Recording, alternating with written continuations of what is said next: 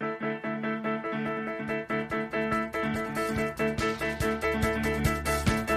how it starts. Welcome to Throwing Fits the Afters.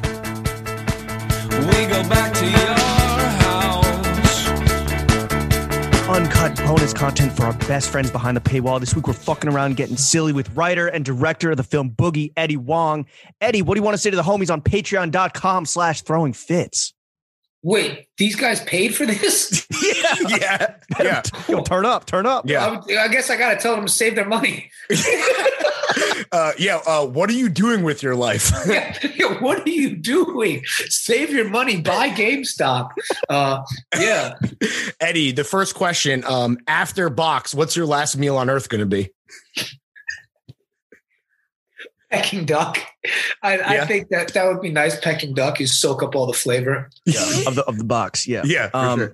All right, Eddie, would you rather have to season all your food like a white person or push a button that kills a random person somewhere in the world?